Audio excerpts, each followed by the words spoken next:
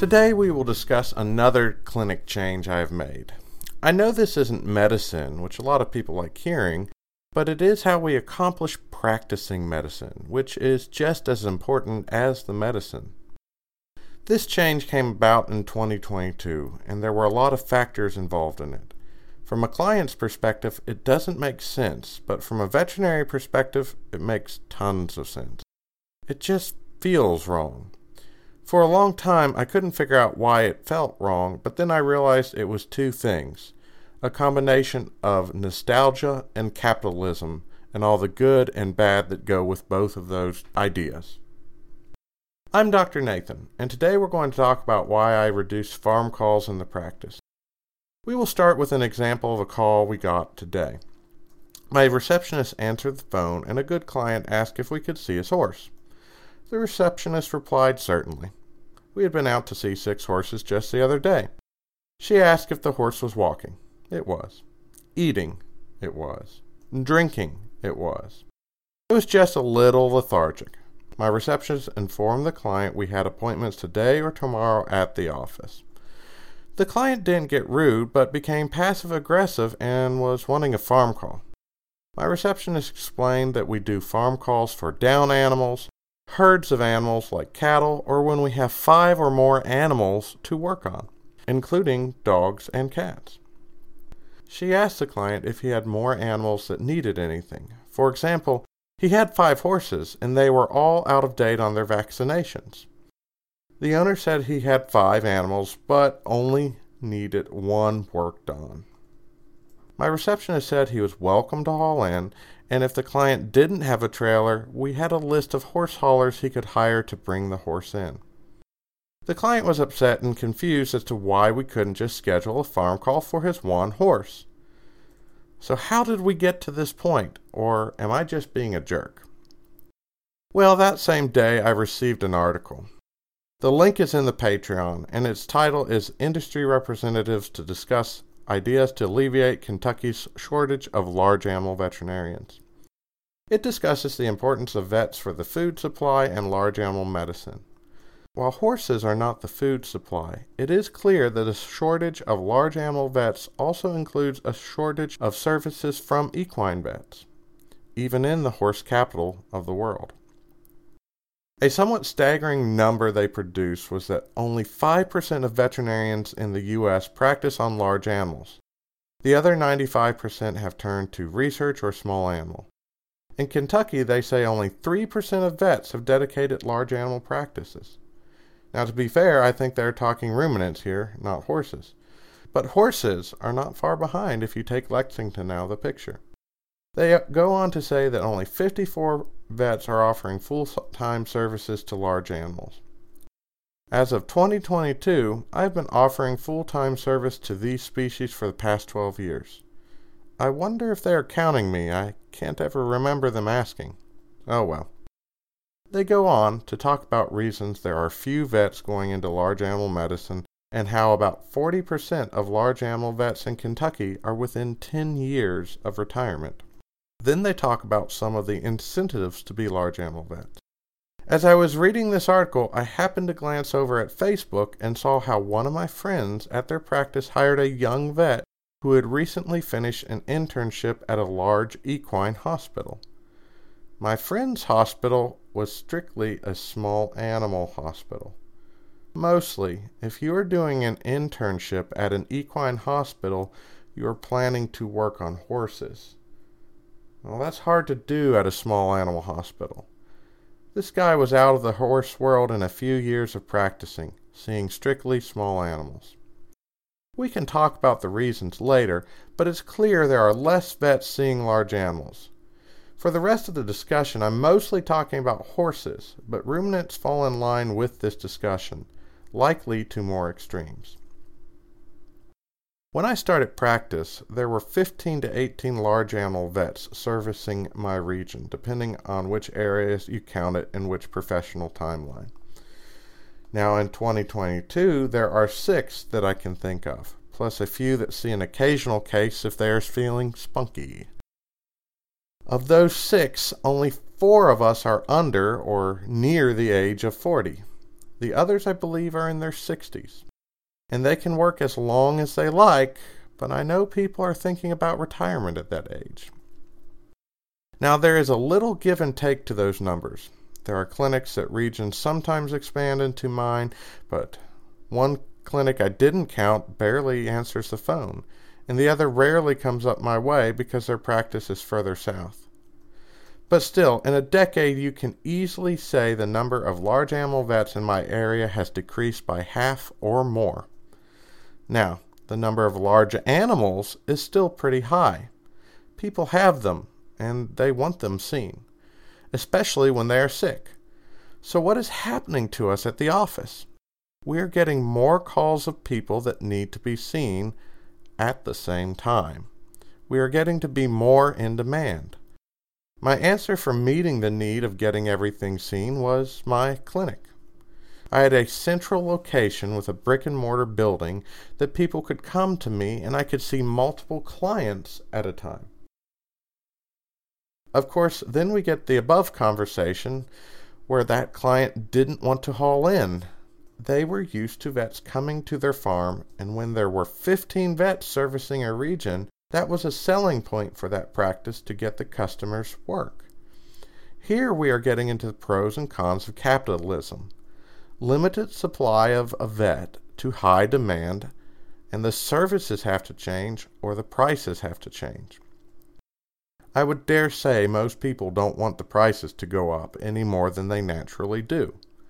The guy with his horse earlier was concerned about the price of the horse haulers.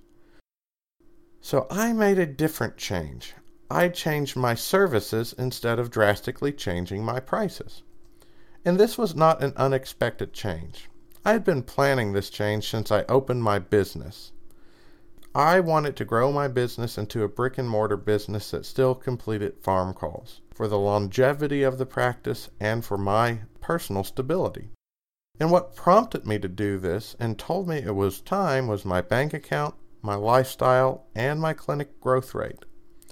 I had saved enough to invest in a brick and mortar, and my clinic growth rate was dropping. I was reaching the market saturation of what I could do in a truck. I generally have a growth rate of the clinic of about 20%. When that dropped, I realized I was reaching my market saturation. I was reaching the point of what I could do in a truck, so I had to make some hard decisions.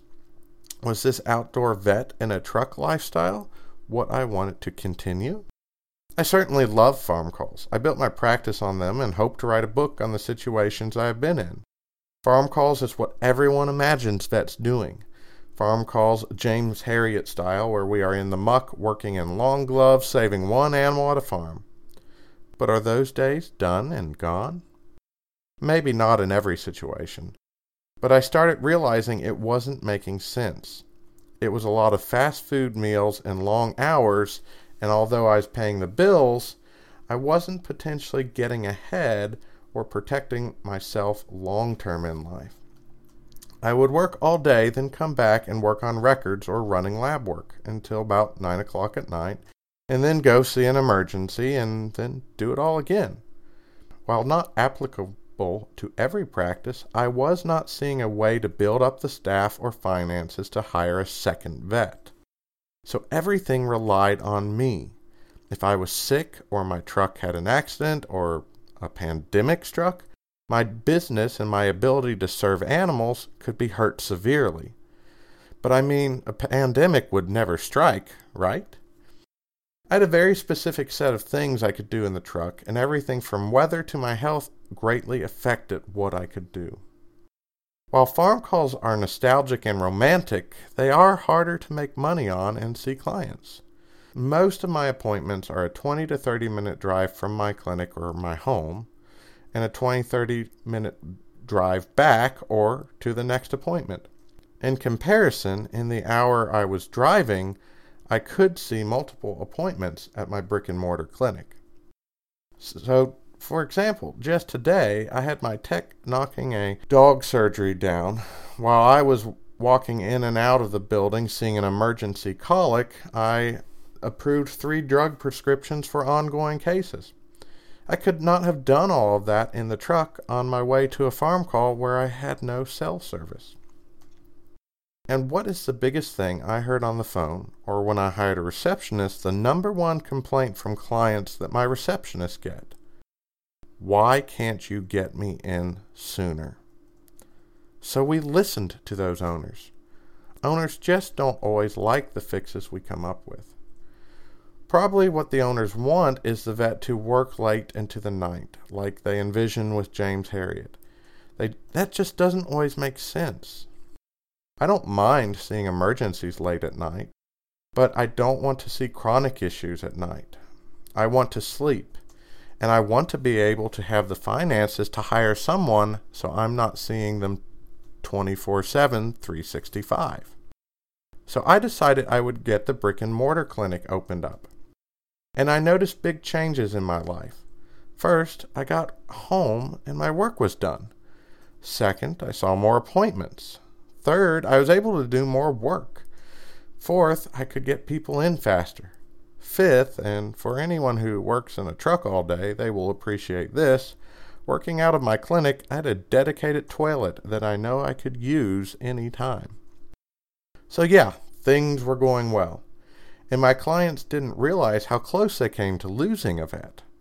There were 2 times I considered shutting down my business. One was with a bad accountant, and the second was because after years of my ambulatory lifestyle, I had decided I did not want to continue that lifestyle indefinitely, and could not obtain the life I wanted by just being an ambulatory vet. Also, my goal was to provide a clinic that would serve the community full-time, and I couldn't work full-time forever. And after I'm gone, who was going to do anything? In my region, I was not finding a suitable way to grow my ambulatory practice that would entice new vets to join and continue it when I was ready to retire. So my brick and mortar. And what comes with a brick and mortar? More and better services for the animal. I'm not saying my ambulatory service was bad, but I can do more things. And I have more equipment and more supplies and more staff to meet the client's needs. And then I get more bills, more overhead for the vet to have to afford. Though more animals seen. I started expanding small animals as well, since everyone kept asking me to do more small animal work.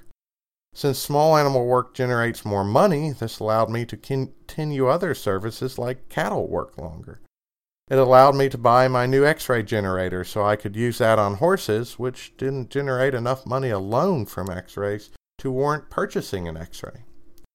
With farm calls, I had people calling me out for nail trims on a dog or a Coggins test with no vaccines on one horse. We were driving an hour and a half to make under $100. That was not paying the bills when I had more staff. So I needed to get clients in faster as they were asking for. Since people wanted the services, I was able to keep making money and stay in business. But that meant more animals needed to be seen because I had a larger client base. And you want your vet to get a larger client base. If the business stagnates or falls, they may go out of business. With all this, the number one complaint we kept hearing was still, why can't you get me in sooner? So even though I still do farm calls, we had to find more time in the day to get clients in. We wanted to make the customer happy and give them what they were asking for. So we came up with a way to deal with that by putting restrictions on farm calls. Basically, we weren't coming out for single animals. We do farm calls for groups of animals. This made more sense economically, and it cut down on the time I was driving, allowing me to use that time to see more patients. So what complaint do we hear now, since we are offering people day of or next day services? Why can't you come out to my farm? I have a clinic and staff that can see multiple emergencies at once. Gives me more financial stability and longevity of practice, gets people in faster, has kept prices reasonable, and is more appealing to veterinarians that can sustain the practice long term. And clients are still upset. Sometimes I just shake my head. There's a give and a take, and I'm happy with the decisions I have made. The clinic seems more stable and profitable, and I'm better able to practice medicine, which I enjoy. And I gave the clients what they asked for, maybe just not how they imagined. I like thinking long term. My clients are thinking more immediate. I have to have a business that will be lucrative and enticing enough to grow staff so that I can hire veterinarians to sell the practice to when I retire. If I don't, the practice will shut down and there will be one less veterinarian serving the community. And maybe there are ways I could have figured out how to manage it to meet all the clients' expectations. But for an outdoor vet, I'm pretty smart, and this is the best I could come up with. And remember, a decade ago, there were 18 vets seeing large animals in my area. Now there's 6. One of them is me. Maybe that means my ideas aren't half bad. This isn't justification for what I have done. This is just explanation. But what I hope it does is let other vets know options for decisions in their own practice and helps clients see their expectations need to be tempered, not with nostalgic ideas of what a vet should be, but with the realism that we are surviving in a capitalistic world where we have to follow the money. People want to be seen. If we get things in the door more quickly, we get more money. We keep prices down because we are seeing more, and maybe we keep working on large animals. But the trade-off to us still working on the large animals is you may have to bring them to us, because frankly, there aren't many of us left.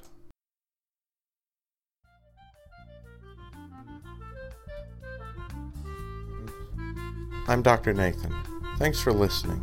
I hope our discussions are valuable to you and aid in giving perspective. If you want to contact us, please reach out to theveterinarianpodcast@gmail.com. You can find a complete list of the podcast episodes on SoundCloud. If you find this information helpful and want more content, please join our Patreon, patreon.com/theveterinarianpodcast. And don't forget to follow our Facebook page, facebook.com/theveterinarianpodcast. As always, thanks for listening, and I hope this information is helpful to you. If you do find it helpful, please like it, share it, so other people may find it helpful.